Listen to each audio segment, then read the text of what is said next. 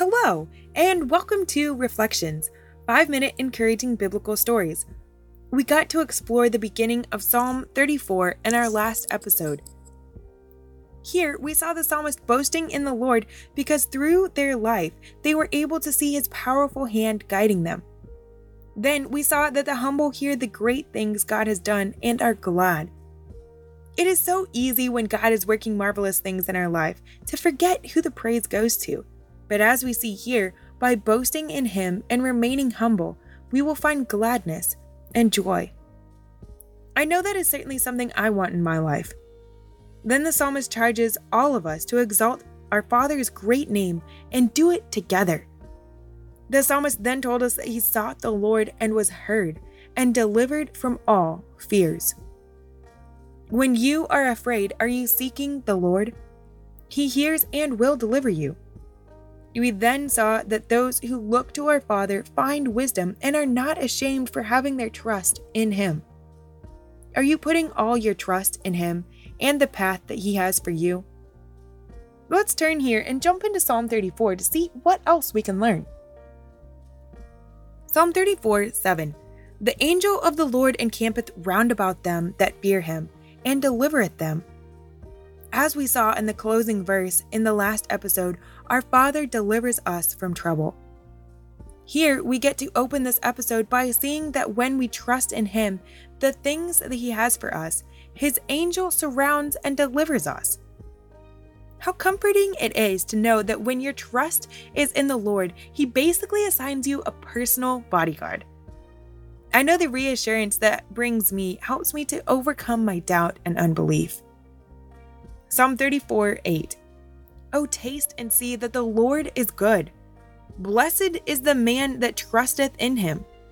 O fear the Lord, ye His saints, for there is no want to them that fear Him. These verses are so reassuring to me. I know that by what we see and taste around us, we are realizing that our Father is good. I mean, the glory and beauty in the sunsets and sunrises, the landscapes, mountains, etc. that God has created definitely shows us that He is good.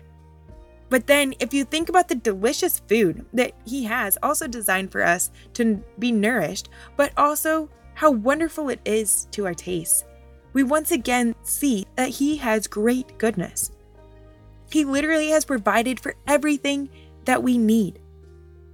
If that isn't enough, we are told that those who trust in Him and His ability to clearly see and know what we need are blessed. So not only are all your needs met and cared for, but your life is blessed. What a reward for trusting in God. Certainly makes me think about my trust, and is it truly in my Father, or are there things I'm allowing to get into the way of that trust that don't hold such wonderful gains? Then, after learning about the great benefits and blessing that our Father provides, the psalmist reminds us that we should fear the Lord. He is all-powerful and created everything, yet He is so loving and merciful. Yes, He loves and cares for us, but that means we should all the more respect and fear Him. We are then told that those who do fear the Lord give Him the proper respect and praise. There is no want. How wonderful it is that by simply fearing and reverencing our Father, He takes care of our each and every want.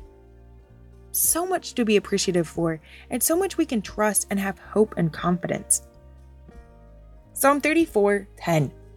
The young lions do lack and suffer hunger, but they that seek the Lord shall not want any good thing. Come, ye children, hearken unto me. I will teach you the fear of the Lord.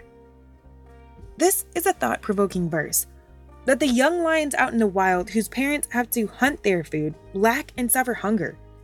But those who are seeking after our Father shall and don't want any good thing.